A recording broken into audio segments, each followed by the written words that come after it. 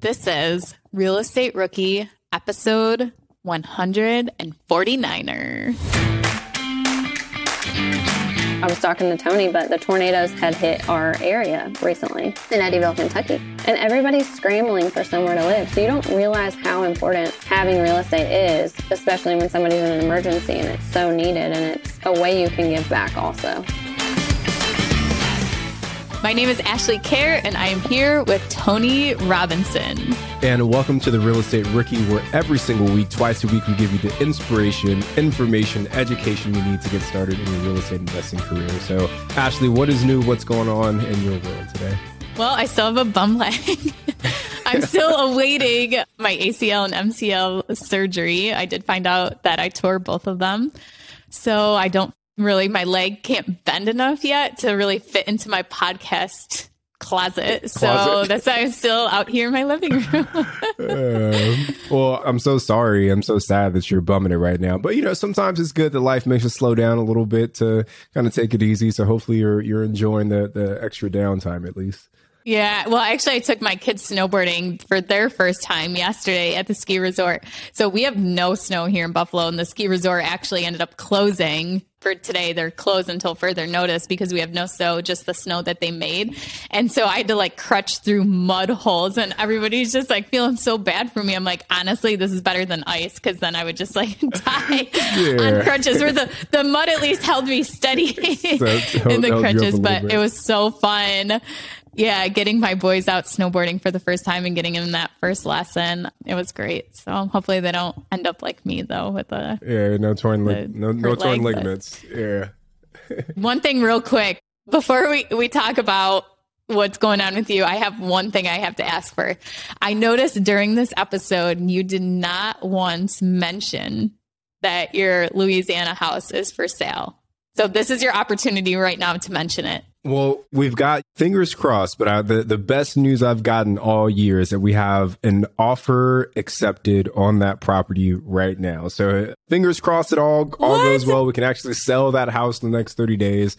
But, you know, maybe we'll do like it's good news, right? But maybe we'll do a Ricky reply on this, because we're actually selling it for a little bit less than what we owe on it. So we're literally going to have to write a check at closing to cover the balance. But for us, it still kind of made sense just because we've been holding on this property for 11 months now. We've been no tenant. So, but yeah, Christmas came a little late, but I'm happy that we got it under contract. Hopefully we can get it closed in the next 30 days or so. Oh my gosh. Wow. That's exciting. At least even just have an offer on it. How long has it been?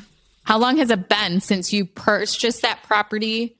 And then since you put it on the market? What was that kind of like timeline like? Yeah, so we had the house with a tenant in there for about a year. That tenant moved in January of 2020, maybe February 2020, and then they moved out in February 2022. So we started paying the mortgage without a tenant in March of 2021, the year that we're in right now. So it's been from March to December, we've been paying that mortgage every single month, $1,400. So that's like $14,000 we spent out of pocket on this house. Then we spent another $8,000 doing some repairs on the house because there was like some foundation issues, a leak that we started to find. So we're all into this house right now, about $22,000, $23,000. And then we're gonna have to cut another check for a couple grand once we actually close on it. So big learning lesson. So you're not even getting back the money you put into the property for that $8,000, because you're basically just getting paid a little less of what the mortgage balance is. Yeah. We're literally going to have to write a check at closing to cover the balance, because we still have to pay our closing costs. We still have to pay our agent commissions. So yeah, we're literally writing a check to get rid of this house right now. Okay, so we need to do a Rookie reply. We'll have to do one. Yeah. And kind of break down the numbers. Maybe after you actually close on it. And then so you know like the final numbers and stuff. Yeah, we'll do a Rookie reply on it. So the infamous Louisiana property. House. Yeah. And I can't wait for somebody to reach out after the episode and be like, hey, I'm the one that bought it. I got this great deal. This is what I did with it. So if any of you listening actually bought that property from Tony in Louisiana, please reach out to us, because we would love to know how much you're profiting off that property. Off of my heartbreak. Yeah. Well, Tony, today we have a great show. We talk about mobile home parks. We talk about doing your first flip and how it takes 17 months when you think it's only going to take 4 months, how to deal with contractors. So much stuff packed in today's show. Yeah, we've got Emily Fackler on, and she's a great guest. We met actually in Maui a couple months ago, and just kind of hearing her story, I was like, okay, we got to get her on the podcast here. The other piece that I really like is that she's kind of dipped her toes in a few different things, right? She's got, like I said, the mobile home park. She's got a short-term rental resort. She's got some flips that she's worked on. So you get kind of a wide breadth of different strategies in today's episode as well. Yeah. And at the end, she tells you what she's going to do going forward and what her niche is really going to be. And I think that's the power of networking and getting yourself into situations like the Maui Masterclass or different events like the Bigger Pockets Conference or the Rookie Conference we're going to do. Doing things like that, you learn different things and it changes your mindset and it makes you pivot and it helps you realize like, okay, this is what I need to focus on. This is what I need to do. And this year for me, the Bigger Pockets Conference was really that turning point for me. Remember when you had to pay to get a lead's phone number? It was like the dark ages until Deal Machine made skip tracing a thing of the past. Now, with your Deal Machine plan, you'll get unlimited access to phone numbers and contact information for no extra cost. That's right. Get high quality, reliable information trusted by leading financial institutions, all fully compliant with the federal Do Not Call list. Explore over 150 data points, including age, gender, marital status, occupation, and a ton more. Trust me, this is the data you need for off-market deals. With new filters, people flags, and color-coded phone numbers, lead management just got a ton easier. Ready to step up your investing game? Sign up for a Deal Machine plan today and gain immediate access to this unlimited treasure trove of contact information and phone numbers. Just head to dealmachine.com/BP. Transform your lead generation and deal-making strategies with Deal Machine. Sign up today and start exploring the unlimited possibilities at dealmachine.com/BP. Are current interest rates making you depressed about cash flow? What if it didn't have to be that way? Rent to Retirement has 2.99% seller financing available on turnkey properties. You heard that right. That's a seller-financed 2.99% interest rate where the average cash flow is over $900 per month. They also have options where you can put as low as 5% down on multiple investment properties with no PMI. Rent to Retirement is the nation's leading turnkey investment company that understands what it takes to be successful in today's dynamic real estate market. Their reputation speaks for itself with more 5-star reviews than any other company on the Bigger Pockets website. Rent to Retirement offers fully turnkey properties that are newly built or renovated, leased and managed, allowing you to invest with confidence in the markets that offer the best returns. To learn more, visit renttoretirement.com. That's renttoretirement.com. Or text REI to 33777. Again, text REI to 33777.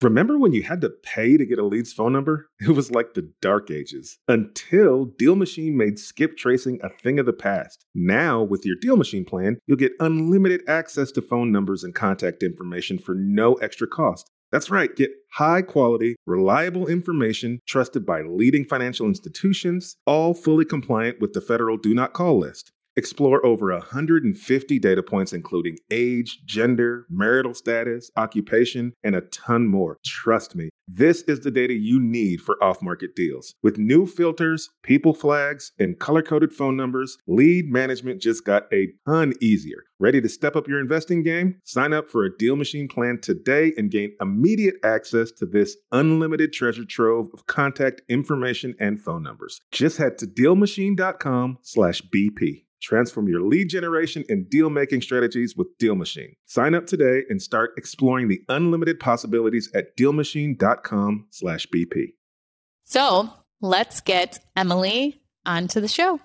Emily, welcome to the show. Thank you so much for joining us. Can you tell everyone a little bit about yourself and how you got started in real estate? Yes, thank you for having me. I'm very excited to be here and honored as well. So in order to kind of talk about how I got started in real estate, I have to tell a little bit about backstory because it builds up from there. So I was in a very corporate job. I say it's kind of very corporate-y, meaning like you're dressing up every day. I had to go to the downtown building every day, the tower, and have meetings all day long. And it was just very, very stressful. And so before I got my last job, I was in a sales job and I just loved it. Like, I love sales. I'm highly motivated by money. And I was getting into that like situation where you're just reading all those things about the top 5 successful people, like what they do every morning and et cetera. And one of them was, I'm sure you guys have heard, but like 7 streams of income to be a millionaire. And I'm like, oh, I'm doing that. Like, I am going to be a millionaire. And so I actually started doing like direct sales through a company, like beauty. I sell beauty counter. And I'm like, okay. So I started getting my feet wet with that. I never thought about real estate at all. And I was talking to a friend that I worked with in my corporate job. And he was like, you should really listen to Bigger Pockets. I'm like, I have no idea what that was. And so that's when I first started listening to that podcast.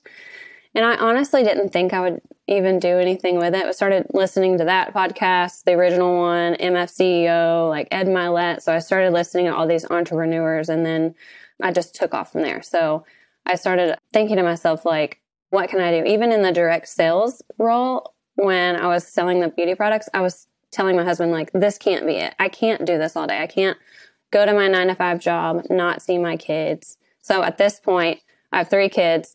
I'm driving my son to daycare every day.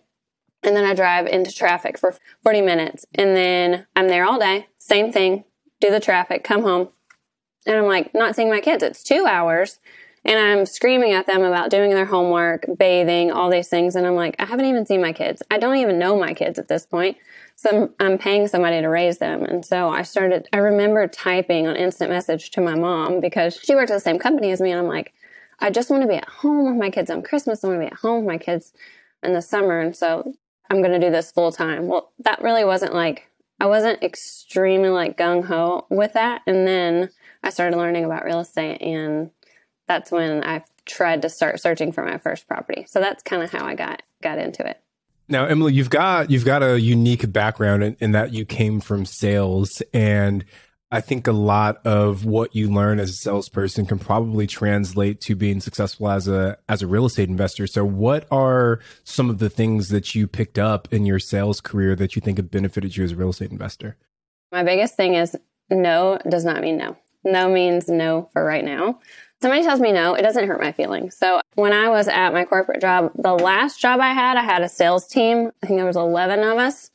So I had retention executives working for me, and then the inside sales execs. And some of them, like, you've got it or you don't, I feel like, inside of you, where a lot of people were like, this person told me they were going to go with us, and then they changed their mind and they said no, and they would get really upset about it. And in sales, you can't do that. I mean, how many times have you guys been told no about a property, etc.? I've been told no about a property, and then you go back to it and keep going back to them. So I think no is just a right now. And then follow up is key. Like, every sales job, period, I don't care what it is, if you don't follow up. And when I say follow up, I mean follow up like 10 times. Because a lot of the times you think you're bugging someone and you're not. Half of the time they didn't even know you called or text them or emailed them because they have their own life and they're not thinking about what you're doing. And so I'll just give an example. I had been texting this gentleman last month, and I texted him about 3 times. Somebody gave me his number to reach out to him. And so I kind of gave him some space. And finally he texted me and said, well, I guess it's about time for me to call you back. And I was like, yes. But if I had gotten upset about it and not kept going with that, then I never would have followed back up, and I wouldn't have the opportunity. I'm actually meeting him tomorrow to discuss 2 of his properties. So those 2 are just probably the top 2 in sales, besides your typical relationship building. I mean, those are kind of a known one. That's 2 great advice. Just like being a person that's really bad at responding to people, that I might see something and be like, oh yeah, I gotta find out more information about this later. And then it's just out of my head by the end of the day. I do it too. When people do follow up with me, I'm actually grateful and thankful that they did, because I wanted to learn more. I just didn't have the follow through to follow up with them at that moment. And then it's gone. Yep. I want to give the listeners just an overview of kind of where you're at today, what your portfolio looks like, what kind of deals, how many deals you've done. So give us the 30,000 foot view of your journey so far. How many deals? What does your portfolio look like? I started in December of 2019. So just now, it's probably, I think it's today was the day I got my first property. So it's 2 years ago. Yeah. Congratulations. So we've completed 3 flips, and then we have a mobile home park of 39 pads.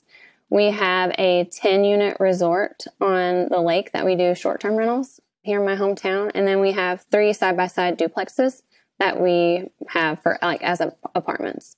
I am currently looking for more mobile home parks. I love them. And there's like this little area where people aren't going after the size I'm going. I mean, some people are, but there's not a lot of people in Kentucky going around looking for mobile home parks that are, I'll go down to 20 plus, 15 plus if the numbers work. That's a lot of growth. And a wide variety too. I've got ADD. I've listened to every episode of this and the other podcasts. I know I need to go deep into something.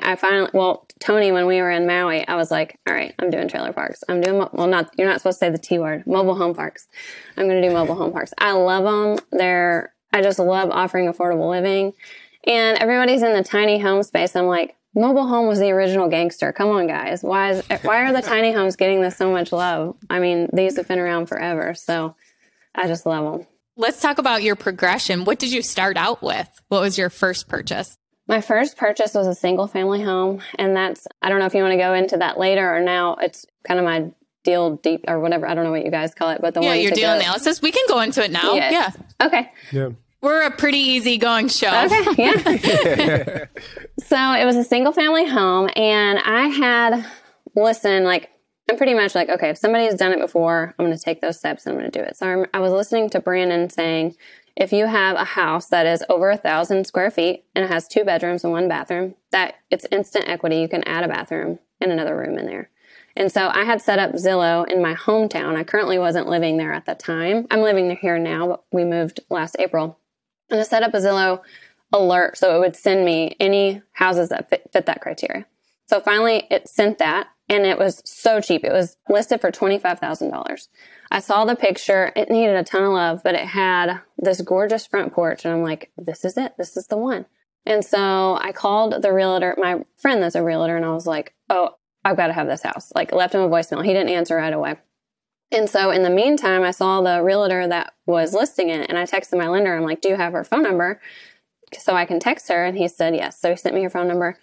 Both real estate agents came back to me and said, it's under contract. It was 6 hours ago. I'm like, no, this is the one, this is it.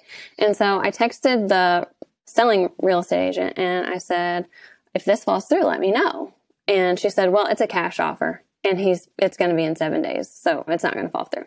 So I followed up 7 days later and I said, did you sell the house? And she said, yes, we did. And I just texted her and I said, well, congratulations on the sale. Because she's a saleswoman. I'm like, good for her. I'm rooting for other people too. So I get a text back a couple hours later that said, the buyer says he'll sell it to you for $25,000. He bought it for $19,000. So he's going to make $6,000. I don't care. I'm like, yes, this is it. This is my first one. So we bought it 30 days. Well, I think it was less than 30 days later. And we bought that house from him. So he did, wholesale. And I heard around town that he told somebody later, that's the easiest $6,000 I've ever made. And it probably was, but I was just tickled to death because this was my first deal getting into it. That's such a good point too, to kind of bring up that wholesalers sometimes get a bad rap because they're making a profit, but did this turn out to be a good investment for you? And you were willing to pay that extra money to get the property. Yes. That just because somebody else is making money off of you, that isn't a bad thing. That's a good thing that you're both able to work together to make that happen. So after you close on the property, what happens next? So I knew I instantly wanted to put a bedroom in and a bathroom to add that equity. And I was, texting around town, who could I hire to do this? And we got started on construction. It took us 17 months to finish this house. And I can kind of go into that.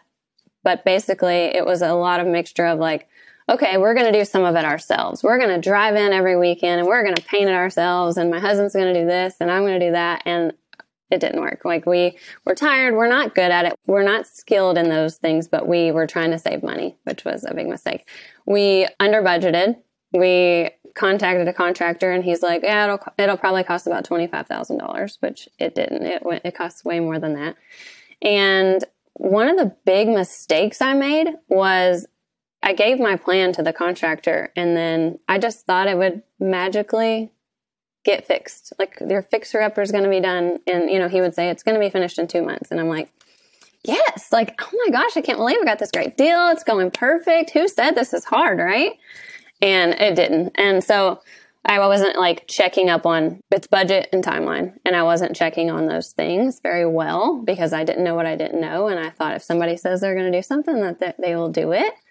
And so it was a long journey and lots of lessons learned for that one. And I actually have, I don't know what other questions you have about this deal, but I have a really interesting story about the end. So just remind me at the end for a crazy story.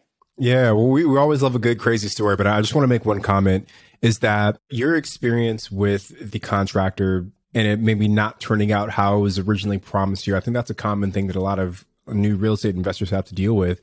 And I'm fortunate because I've been on both sides of kind of having a good contractor and having a bad contractor. I feel like my first two burrs that I did, I had a really, really solid contractor that was just like a stand-up guy, pretty much came in spot on budget. Timeline was pretty close to what we'd originally anticipated and just really did a phenomenal job. I was in California. The job was in Louisiana, managed it from afar and everything was great. And I was like, man, people make this sound a lot harder than what it really is, right? But it's because I had a really good contractor on my team. Now, fast forward, we just finished a rehab in Joshua Tree a couple months ago. And it was the exact opposite. This guy was like the worst contractor I'd ever worked with in my life. And I was closer to the property, right? I was able to drive there every week.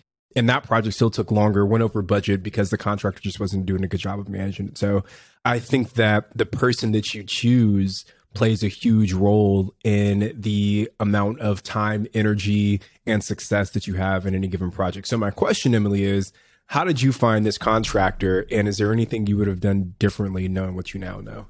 I really just ask around and do word of mouth. And so that's that. And if I know someone, I trust what they're doing. But on the flip side, I want to say that I was a terrible homeowner.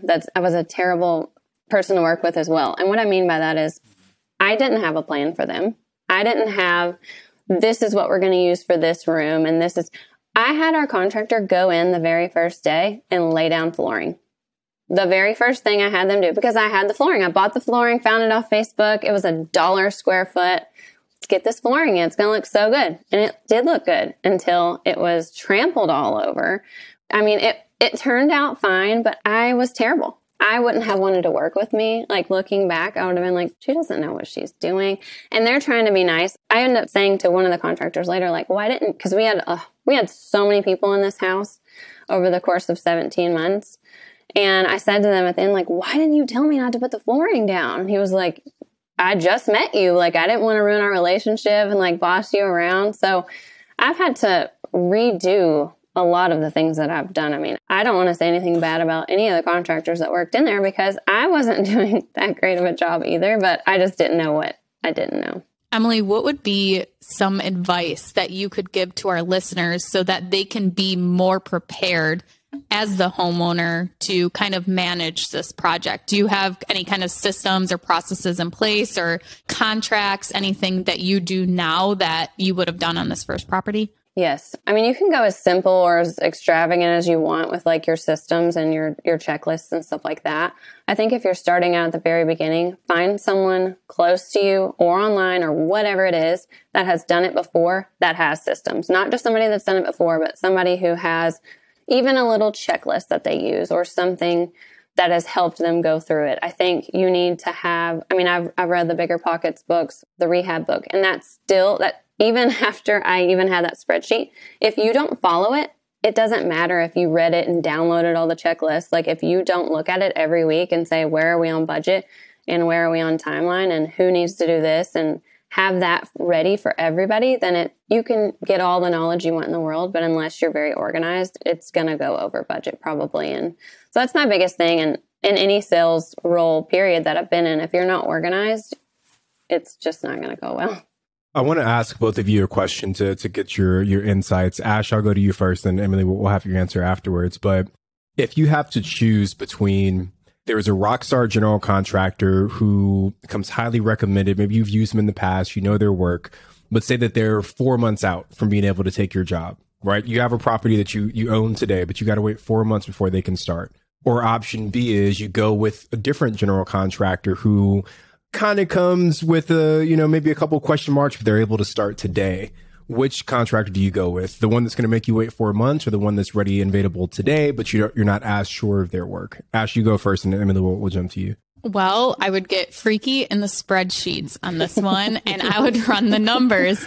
So with the bad contractor, I can estimate that maybe the project is going to go longer. Maybe it will go over budget. So I kind of play with the numbers a little bit to show that. But then I also build out a model showing a 4-month longer hold period to wait for that good contractor to see kind of what the difference is there. But I have to say, I love convenience. And I think that waiting for, just off the top of my head, like waiting for that good contractor would actually be my preference. Yeah. Emily, what about you? I'm the same because I have experienced this a few times. And it's worth just to go off of this, like not just waiting, but paying them more. It's worth every bit of it, because if I look at how many months I paid mortgage, electricity, water, a lot of people don't think about all the fixed costs, the holding costs that you have to pay. Like you said, Ashley, in the spreadsheet, what's going to cost you more getting a contractor that delays the whole project. This flip probably could have done that we're talking about now. I could have gotten it done, I want to say 4 or 5 months. And it happened in 17. Well, you're paying all those costs for 17 months. So I would use the one that I trust for sure and wait the 3 months. Emily, how did you finance this deal? This is kind of crazy, but I actually had it financed by my bank. So I know it's like a tiny amount, like $25,000. We were so scared to like throw all of our money into it and just like, I don't know, we didn't know what we were doing. I'll just tell you right now. So we had put the down payment down. Our bank financed it. They did it at a 6%, which I don't care. Like I'll do it all day long because they gave me a shot, gave me a chance. And then we were pouring our own money in for the rehab. So we're both in sales. We both make commission. And we thought it would only take $25,000. Ended up taking $65,000. And so this actually hurt us so bad because at one point I was like, oh my gosh, we are broke. Like we are poor right now because we spent the entrepreneurial poverty. We spent every bit of our money because I wanted to prove myself. I didn't want to use anybody else's money because I need to show that I did this and this is my project.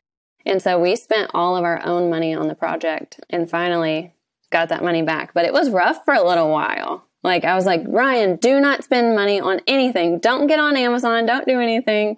So that's another lesson learned too. I was so proud and wanted to use my own money, but now I'm trying to never use my own money. Yeah, that OPM, other people's money. Yes. So Emily, how did the deal turn out? So you'd bought it for $25,000.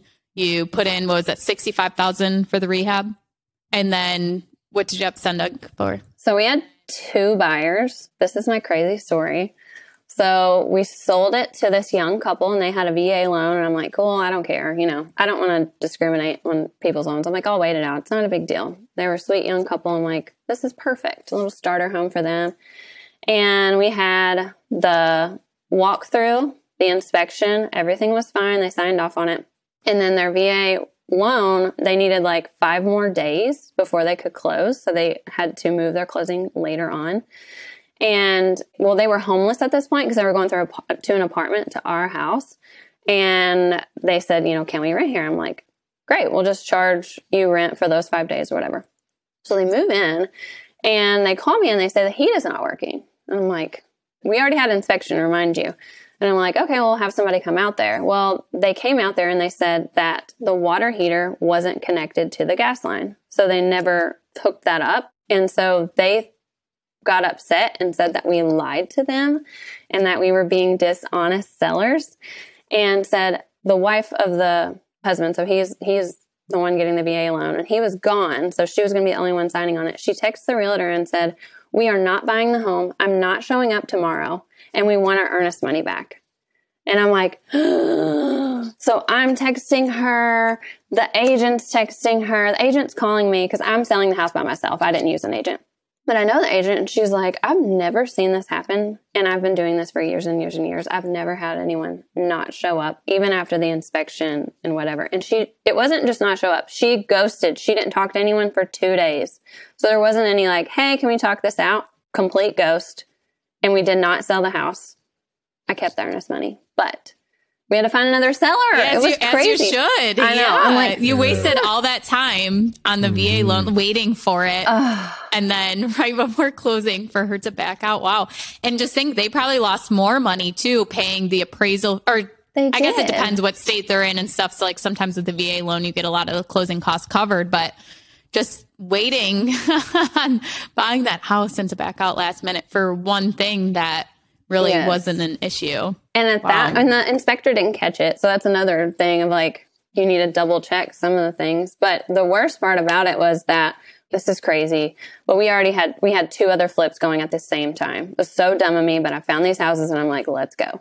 So we were like, we need this money that we're getting to fund these other ones too. So we're like stuck in a terrible position. So I ended up having to get partners on this other deal, which was fine. It worked out perfectly. It was my dad and his best friend. And we all came out on top and made money. But the way I had planned it all worked out. It was just crazy. So we had to find another buyer. We sold the house for $119,000 at the end with that second buyer. So I've actually used the agent that the first seller that backed out, I was like, will you just sell my house? I don't want to mess with this anymore. Like, I'm not going through this anymore. And she was like, sure. She ended up selling the house for more than they were going to buy it for. So I know a lot of people are like, should I use an agent? Should I sell my house on my own? I've done it both ways. I love talking to sellers, but the buyer part, like, it's so much easier for me to have an agent sell my house than just having to do all that stuff. I'm glad that it worked out for you, that you're able to sell it for more as well, right? Like that's like the universe giving you some good karma back. How long did it take after that first buyer backed out for you to find the second buyer and like get everything closed? It was on the market for 2 weeks. And then I think it was a 45-day close. So it wasn't too bad. One question I have, so you kind of mentioned there briefly, for the next 2 flips, you had to take on partners, and then it was your dad and his best friend. How did you approach this? Asking family, especially, to partner with you on a deal can be kind of a hard situation. What did that kind of look like? How did you structure it? Did you actually put together a contract? I'm very lucky. I have like super supporters on my family. I've done a deal with my mom. A flip with my mom. I've done a flip with my dad and his best friend. And then we own the resort with my in-laws, who they're fabulous. And with that one in particular, with my dad and his best friend, they had said, like, if you see something in your area, let me know. And I thought they meant a house that they can rent out, because in our area, it's on the lake. So a lot of people will buy a house just to come down from their area. We are an hour and a half from Nashville and Evansville. So a lot of people come here to go out on the lake. And so I had mentioned to them, I'm like, I can't do this myself. I've taken on too much at one time. And we were in contract with the resort. So I was just overwhelmed. I'm like, can you guys help me with this? And I said it to my dad's best friend because he told me he was interested. And he's like, I think your dad would want in on this too. So we just met together and did that. We did not do like any sort of operating contract or anything like that. We are doing one that we have to show for taxes. So I kept the mortgage in my name. So when we get that money back, I just have to have something for my CPA. But it was very informal, and I'm just lucky to have that, trust. I think one thing that's important to comment, though, is that you were already talking to them about working together before you actually found that deal. And I think that's something that we harp on a lot on the show, is that be very communicative about the journey that you're going on. Even if you haven't actually closed on a deal, just talk to your friends and family about the fact that you're looking for something, and you'll be surprised at what kind of connections you're able to start making just by having those preliminary conversations. Because if you can plant those seeds early on, then when you do have the deal, when you have found the deal, it's easier to go back to those folks and say, hey, do you want to work with us? So I asked my mom, she had some money in her house. She bought her house for $100,000 and she's fixed it up a little bit. And she went to get it refinanced. She's like, oh my God, it's $250,000. And she's like, I'll do a deal with you. And I'm like, okay. She's like, but I can't do anything. I'm like, I'll do it all. And so I had called her like midway through and I'm like, this is what I think we're going to make on it. She's like, I just feel terrible you're doing all the work on this. I just feel awful. And I'm like, I'm not spending any of my money. You're spending all your money. Like, I didn't spend a dime. I'm like, you are spending all of your money, like a big chunk of money. So I feel bad. The point of that is like, you're not bugging anyone or asking them to do something bad. Like, you're helping them. You're helping them make $20,000 or whatever it may be. So I think that's another thing. People are so nervous about bugging people or hurting their feelings or asking them of too much, but you're bringing them a solution. If they have the money, why not get an investment on that? I'm so glad you said that, Emily, because I think this is something that newer investors struggle with a lot. And I had a friend, a mentor, tell me this early on, is that when you have a good investment and you share that with somebody else, you're not doing them a favor, or they're not doing you a favor. Let me rephrase that just to make sure I'm saying it the right way. They're not doing you a favor by investing into your deal. You are giving them an opportunity to invest in your deal. And I think that change in language is what a lot of new investors have to work on, because they need to understand that they're not going around asking for handouts. You're giving people an opportunity to passively make a return on their money. Your mom did zero work. Outside of maybe wiring in the funds that are needed for this transaction, she did zero work, but she got a really good return on her money. And you, on the flip side, you put in no money, but think about all the sweat equity, all the time, all the energy you put into making that deal happen. So there's value to be had on both sides. So for all of the rookies that are listening, change your perspective. People are not doing you a favor. You are giving them an opportunity to make a smart investment.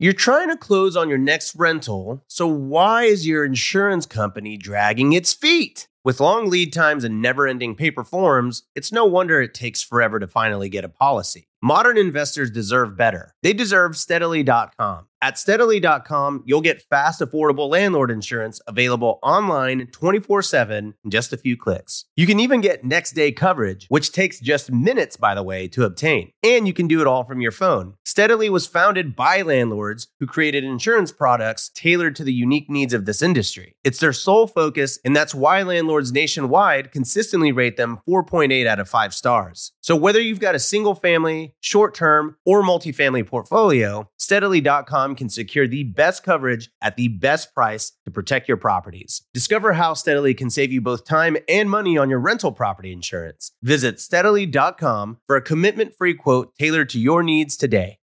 Hiring? Your search is over. Really, there's no need to search. Match instead with Indeed. Indeed is your matching and hiring platform with over 350 million global monthly visitors and a matching engine that helps you find quality candidates super fast. Ditch the busy work. Use Indeed for scheduling, screening, and messaging to hire top talent faster. Speaking of top talent, 93% of employers agree Indeed delivers the highest quality matches compared to other job sites. But why do I love Indeed? Because I'm busy and scrolling through 300 resumes is not helping my business grow. It's actually making it slow. With Indeed, I can hire faster and know I'm getting someone who can do the job. And listeners of this show will get a $75 sponsored job credit to post your jobs with more visibility at Indeed.com/rookie. Just go to Indeed.com/rookie right now and support our show by saying you heard about Indeed on this podcast. Terms and conditions apply. Indeed.com/rookie. Need to hire? You need Indeed.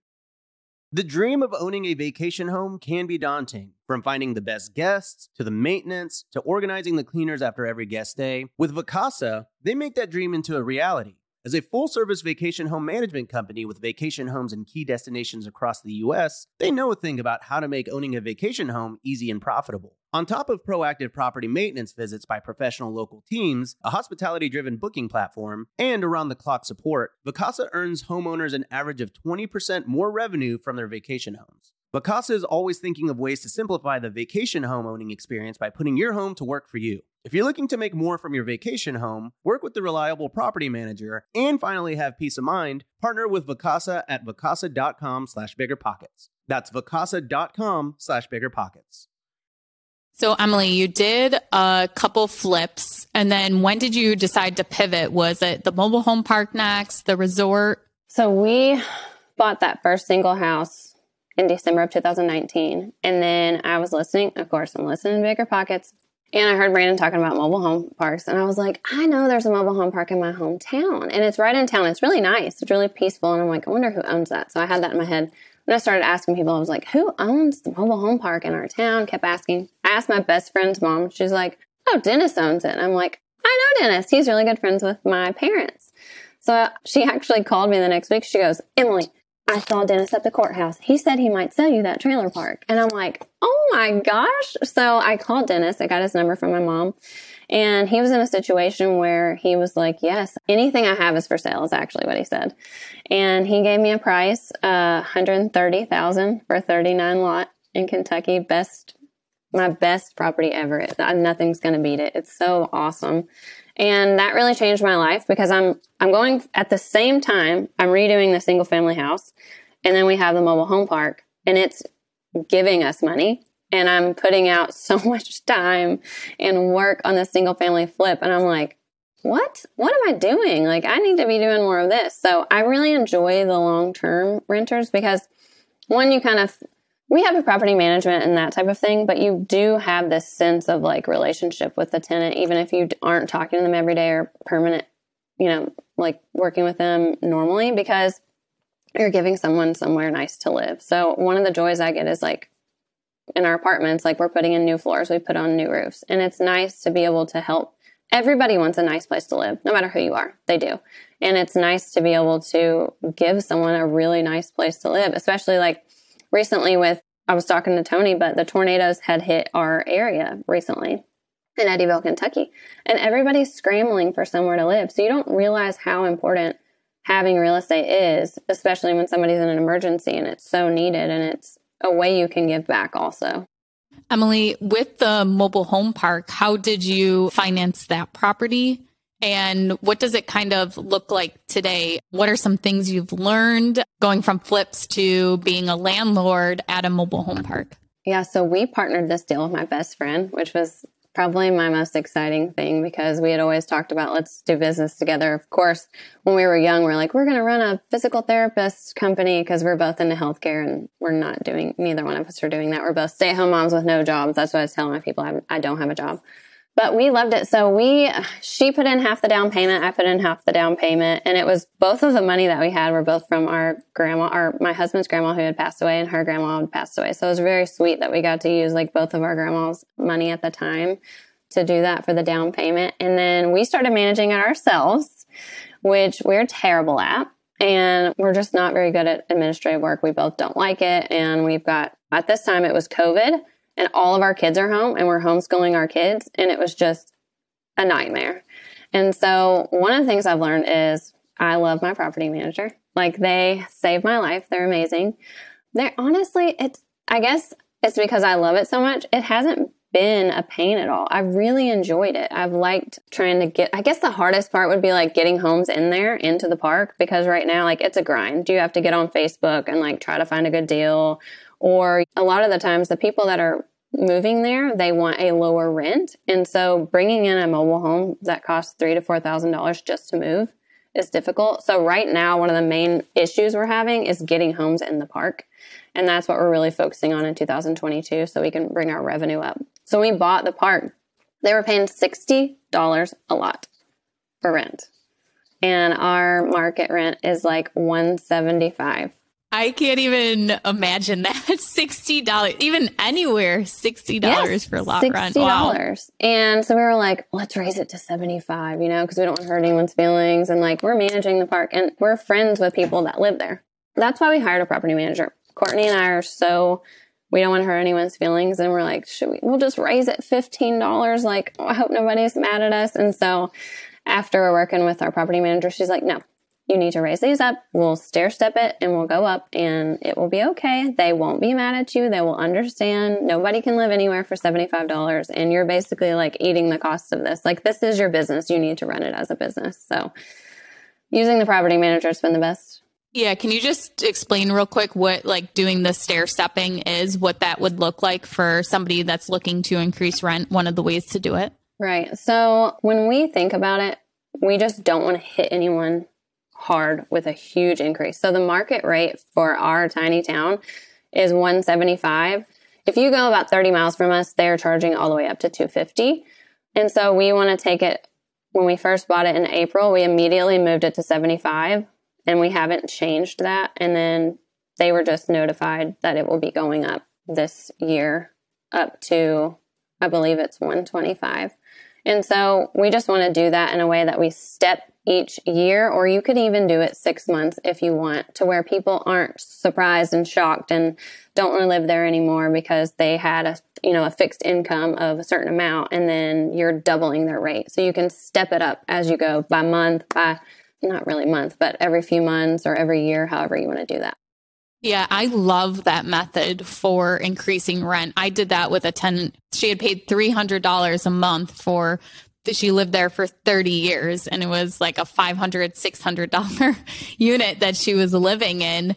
And so we did, just for 6 months, we just raised it by like $25 a month until we got her to that increase. But that definitely is a great way to kind of work with tenants instead of giving them a huge increase right off the bat too. But having that property manager as a buffer. How did you find your property manager? So this is funny. The realtor that was the seller that we just talked about that I had sell my house, her broker is a property manager. So now I use her. So you got the property manager from a referral? Yes, from the agent. Yeah. She's like, my boss does property management. And I'm like, sweet. Yeah. I had used another property manager. I mean, I've been through other property managers before that where we weren't aligned. So I have used other ones or another one before. So you got to figure out what works for you. Yeah, I just want to dig in a little bit because $139,000 for 39 lots that's like a really low per unit cost, right? So what kind of revenue, now that you guys have had this for a little bit longer, what kind of revenues are you guys generating on those 39 lots today? Like monthly? What do I get monthly? Annually, monthly, whichever number makes sense. So monthly right now, we have about $1,000 a month right now, like as of today, that we get on the property. But it's got huge potential. Another thing we learned when we bought the properties, Dennis, who I told you the seller was, he's like, by the way, the rest of that land, it's approved to have 11 more lots. So you can have up to 50 lots. I'm like, what? This is like a gold mine. I love this property. So once we fill the 8, we're going to look into that as well. And you've got to be patient and look at the long-term game too. Like if we would have looked at what it was making at $60, a rent, like it may not have made that much sense. You've got to look at the big picture. So when you say like fill those empty spots, does that mean like you have to find someone that has a mobile home that's willing to bring it into your park? Yes. So right now we're looking for investors to move one in there because you'll make a good amount renting too. And someone will rent it immediately. I have people ask me almost, I want to say every 5 days if we have something available, and we don't. It's a huge rental need. So I'm working with investors to try to put mobile homes in there. I'm working with people on Facebook all the time to try to get them to move there. And then getting ready to meet with like a mobile home. I'm sure you've heard of Clayton Homes. There's some girls that call themselves the trailer chicks or something locally. And so I'm going to try to work with them so we can get mobile homes in those 8 lots that aren't rented right now. And do you have no interest or desire in owning them yourself and then renting them out? Do you want to keep it strictly lot rent? Because I know that's one thing that Open Door Capital does is they really focus on the lot rent only, so you don't have to deal with maintenance and repairs and things like that. And it's also very costly to move a mobile home. So when people do decide they want to leave, if they own that trailer, it's very expensive for them to move it to another park. So you most likely will have more long-term residents because they own their trailer too. I have this battle where I'm like, I don't want to use my own money anymore. And so I'm battling that. But I also love cash. Like I love income. So I'm like, what do I do? I've been working the numbers. I think we will bring in a few of our own, because the numbers just make so much sense. And then you can use that depreciation for your tax purposes too. So it'll end up helping us out in the long run. So we're gonna look at that. What about doing rent to own or seller financing on the trailers too? I would definitely do that. I would do either. Now that I have a property manager, it doesn't seem tough. So I'm like, okay, I just want to do the lot rents. It's so easy. Well, if you have a property manager, you're not the one getting called anyway. So what does it matter? Like that doesn't really seem like an issue to me anymore.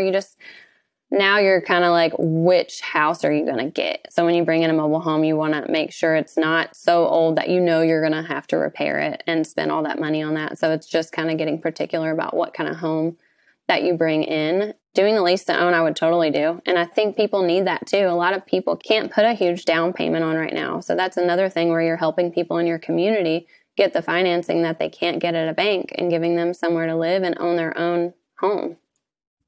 Unless you're in New York State, I don't recommend doing rent to own because there's some weird law that was passed a couple of years ago where if you do rent to own for a mobile home trailer, if the person pays their monthly amount and then it's time for them to buy and they decide not to buy it and they're going to move out of it, you have to give them all that money back. You have to give them their payments back because they didn't end up purchasing the property. And I don't know a ton about it, but that is just such an outrageous law to me that you would have to do that because the people still live there and it still should be considered rent. So don't do rent to own in New York. And I think that's one of the reasons Open Door Capital doesn't invest in New York either, too. Yeah, interesting. Well, Emily, thank you for giving us the kind of deep dive on your experience investing in mobile home parks. I know there's a lot of folks that are interested and intrigued by that, so we appreciate you sharing your insights there. I want to take us to our next segment, which is the Rookie Request Line. This is where we give our listeners an opportunity to call in and ask some questions to our guests. If you guys listening would like your question featured on the show, give us a call at 8885-ROOKIE. Leave a voicemail, we might use it on the show. So, Emily, are you ready for today's question? I'm ready. Hello, my name's William, calling out of Columbus, Ohio. I'm a new investor. I purchased my first duplex about 3 months ago. I ended up using the VA loan. And then the second one, the deal was so good that I couldn't pass up on it. I had to put 25% down. That was another duplex. And I'm trying to figure out strategies to pick up a third one, preferably a fourplex. If you could help me out, I'd appreciate it. Thank you. I know it's easier said than done, but I would say use someone else's money. So if you can show somebody why it's beneficial to them, we kind of touched on this earlier, and I'm kind of like you, Ashley, I like the spreadsheets. If you can show someone why it's beneficial to them, they'll do it all day. And you might ask 3 or 4 people and they tell you no, and they're just not ready for that. And you may ask someone else, or you could seriously put it out on Facebook and say, I'm looking for somebody to partner with me on a duplex. You'll be so surprised on what you get back. And just show them the amount of money that you need, what it's going to cash flow. Like if you're going to bring the rents up, what are the expected rents, what you're holding back in reserves. Like really show them that you're a professional and that you have it taken care of. And they'll be like, why not? A lot of people are waiting for somewhere to put their money besides the stock market. I mean, there's so much money out there available that I think if you just put yourself out there and ask other people, that you'll have someone help. And then you guys can negotiate how you want that to be. Do they have equity in the property, or is it just a note to where you're paying them back after a certain point of time? And that's all up for discussion. I mean, you can, if they said, no, I don't want to pay the $25,000, you can say, well, would you be open to having equity in the deal? Okay, that might change the discussion. So you need to bring a couple different ways to form the deal and just find the right partner. I think that's the hardest part is like figuring out how to structure the deal. Like there's always this thing like what is right, what is wrong. And like once you do your first partnership, you realize there's no wrong way as long as it's legal. But then you go into something different. You're buying another type of property and you're looking for different kinds of partners. And it's just like the same thing. Like how do I structure it? What's right? What's fair? Like if you're doing just one partner to do your first flip compared to doing a syndication, how to structure that? It's just, there's always that mindset hurdle of how do I do it? How's everybody else doing it? And I think just like using other people as benchmarks, looking at how they've structured it, but then tailor it as to how it's going to work for you and the people that you're partnering with. Let me add just one more thing for William here. And this is something that I've shared before as well, is that I feel that everyone who is a new investor should have some sort of platform to document their journey. It could be that you start like a separate Instagram profile. If you want to start a YouTube channel, if you want to start a blog, if you want to start a podcast, but just start documenting your journey wherever you're at. If you have 5 deals already, if you're at 0 deals, wherever you're at in your journey, start documenting today and sharing it with people, because the more you can get in front of people and they get to know you, they get to like you, they get to trust you, the easier it will be for you to find someone who's open and willing to partnering with you. So, William, if you're not doing that already, I would highly encourage you to find some platform that resonates with you so you can start sharing that journey with other people. Yeah, a great example of that is our friend Lily Thompson. So she was on episode 91 and she started a YouTube channel just documenting her journey and just the connections she has made and the partners she's been able to find through her YouTube channel. Just really just showing people what she was doing when she decided to get into real estate, not trying to even teach anything or pretend that she knew all of the answers or giving tons of advice. She literally just showed what she was doing, the mistakes she's made, what she excelled at. And now it's kind of turned in where she's become a very experienced investor through all the deals she's done. And she can give advice now and everything like that. But just, Tony, that was a great comment. Just start documenting it to show people and be honest and show what you can and you can't do. One last thing, actually, like a lot of folks know that I have my own podcast before I joined the Rookie Show. And I launched that podcast when I had absolutely 0 deals done. Like I was interviewing other investors before I even closed on my first deal. And it was through that podcast that all these other things started to happen. So you don't need to be super experienced to start documenting that journey. And that was how you learned too. And you got to make those connections with other investors because you were the host of the podcast. Yeah. I don't think I ever realized that you had started it before you even had any deals. I had no deals. That's interesting. Yeah. That was such a great idea because the podcast was what was it? Your first real estate deal investment. That's all it was about, right? It was your first deal. Yeah. Okay, Emily, we're going to go to the rookie exam. So this is a newer segment that Tony and I have put together. So this is just kind of rapid fire, quick answer you can give to it. So the first question is, one actionable thing rookies should do after listening to this episode. So I'm going to target someone who hasn't done anything yet. Maybe somebody who wants to leave their W-2 job or wants to get started. Back end to how you're going to do what you want to do. So let me give an example of that. When I wanted to quit my job, I would never have made that jump if I wouldn't have taken a spreadsheet and put in what I make, what my husband makes, what our commission is, every dumb thing I'm spending money on, Netflix, Hulu, list all the things, all the subscriptions you have that you don't need. We had my son's daycare, which we were paying for, school that we were paying for, because in this area, it cost that much money.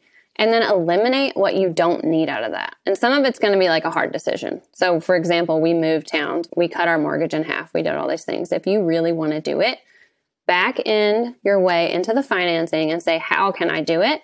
And then you've got to figure out how you're going to make that money. So you're cutting all the money that you don't have to spend anymore. You're sacrificing. And then you're going to make a goal on how you're going to make up that money. So let's say you make $1,000 a month. I'm just making that up. That's your job. That's your income. What can you do to replace that $1,000 to get you started? Or let's say you're trying to get a down payment for something. Can you sell 10 things in your home to make $1,000 each month? People have stuff sitting around. There's money available. Start taking action now and figure out how you're going to do it before you do, or you're just never going to do it. Love that advice, Emily. So let's jump to our next question, which is, what's one tool, software, app, or system that you use in your business? Okay, I just started using this, and it was a referral from Alex Camacho, PropStream. I love it. I've gotten so nerdy in there. I'm in there every day stalking properties. I've actually I'll figure, and I do Google Earth too, where I'm looking over and then I see all those mobile homes. I'm nailed it. This is the one. And I'm going deep into that. I love PropStream. And you can do that for 7 days free, I think, free trial.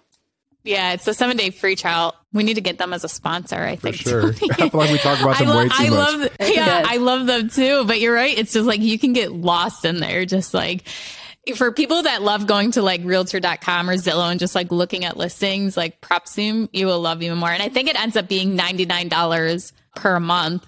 And my business partner is you pay that for this? I'm we literally use it every single day. What would we do without it? Okay, so Emily, the last question in the rookie exam is, where do you plan on being in 5 years? I'm going to be the mobile home lady. I'm going to be rocking it with mobile home lady. So my 5-year goal starting 2 years ago was to make $10,000 a month. So I've moved that this year for 2022 to $15,000. So that's my goal. I want to be generating $15,000 a month and mainly by mobile home parks. That's awesome. Congratulations on moving up your goal too, knowing that 10,000 is too easy for you to achieve and you need to make it higher. It's not too easy, but I was like, after I'm around people, like, you know, the importance of like getting around like-minded people, you were like, my goal sucks. I've got to raise It's too small. Yeah, you got to think bigger. Emily, you let everyone know in the beginning of the show that you are the mobile home park person and that you are looking for mobile home parks. So where can people send you leads and find out some more information about you? Yes. So if you're driving by your hometown and you see a mobile home park, preferably that doesn't have a name or is not on Google, you can send it to me on Instagram. It's Emily J. Fackler. And then I'm on Facebook as well. I'm on Bigger Pockets, any of those. Awesome. So, Emily, I want to give a quick shout out to our Rookie Rockstar before we wrap up for today. So, again, if you guys want to get highlighted, feel free to reach out to Ashley and I on Instagram. I'm at Tony J. Robbins. She's at Wealth from Rentals, or you can get active in the Real Estate Rookie Facebook group. We're like 40,000 plus members in there, or you can get active in the Bigger Pockets forums. We're pulling them from all places these days. But the Rookie Rockstar for today is Callie S. from Iowa. And Callie says, wrapping up our very first BRRRR, purchased it at $56,000 using a HELOC and some savings. The rehab was about $16,000 and took 4.5 months, and the property just appraised at $124,000. Currently rented at $1,200 per month with great tenants so far. So, Callie, congratulations on knocking that first BRRRR out of the park. Callie, that's awesome. Great job on that. Well, Emily, thank you so much for joining us. We loved hearing about your journey and all the advice that you shared with us and our rookie listeners. Make sure you guys, if you guys want to get into one of the boot camps, registration closes today. So make sure you go to biggerpockets.com/boot camps to sign up. And I am Ashley at Wealth from Rentals, and he's Tony at Tony J. Robinson on Instagram. But before you guys go, let's check out something at biggerpockets.com. The market is changing and finding your way can be tricky. Rates shift, headlines swirl, but your goal hasn't changed. You want financial freedom. And the best investors know it's not about timing the market, it's about time in the market. If you're ready to get into the real estate investing game or take your game to the next level, finding an investor-friendly agent is your next step. With BiggerPockets Agent Finder, you can find the right agent in minutes. Just head to biggerpockets.com/deals, enter a few details about what and where you want to buy, and boom, instantly match with an investor-friendly agent who fits the bill. These local market experts can help you navigate the neighborhoods, analyze the numbers, and take action with confidence once and for all. There's free resources only available at biggerpockets.com/deals. Get an agent, get the deal, and get closer to financial freedom at biggerpockets.com/deals. That's biggerpockets.com/deals to find your investor-friendly agent today. The content of this podcast is for informational purposes only. Past performance is not indicative of future results, and all host and participant opinions are their own. Investment in any asset, real estate included, involves risk. Use your best judgment and consult with qualified advisors before investing. Only risk capital you can afford to lose. Bigger Pockets LLC disclaims all liability for direct, indirect, consequential, or other damages arising from reliance upon information presented in this podcast.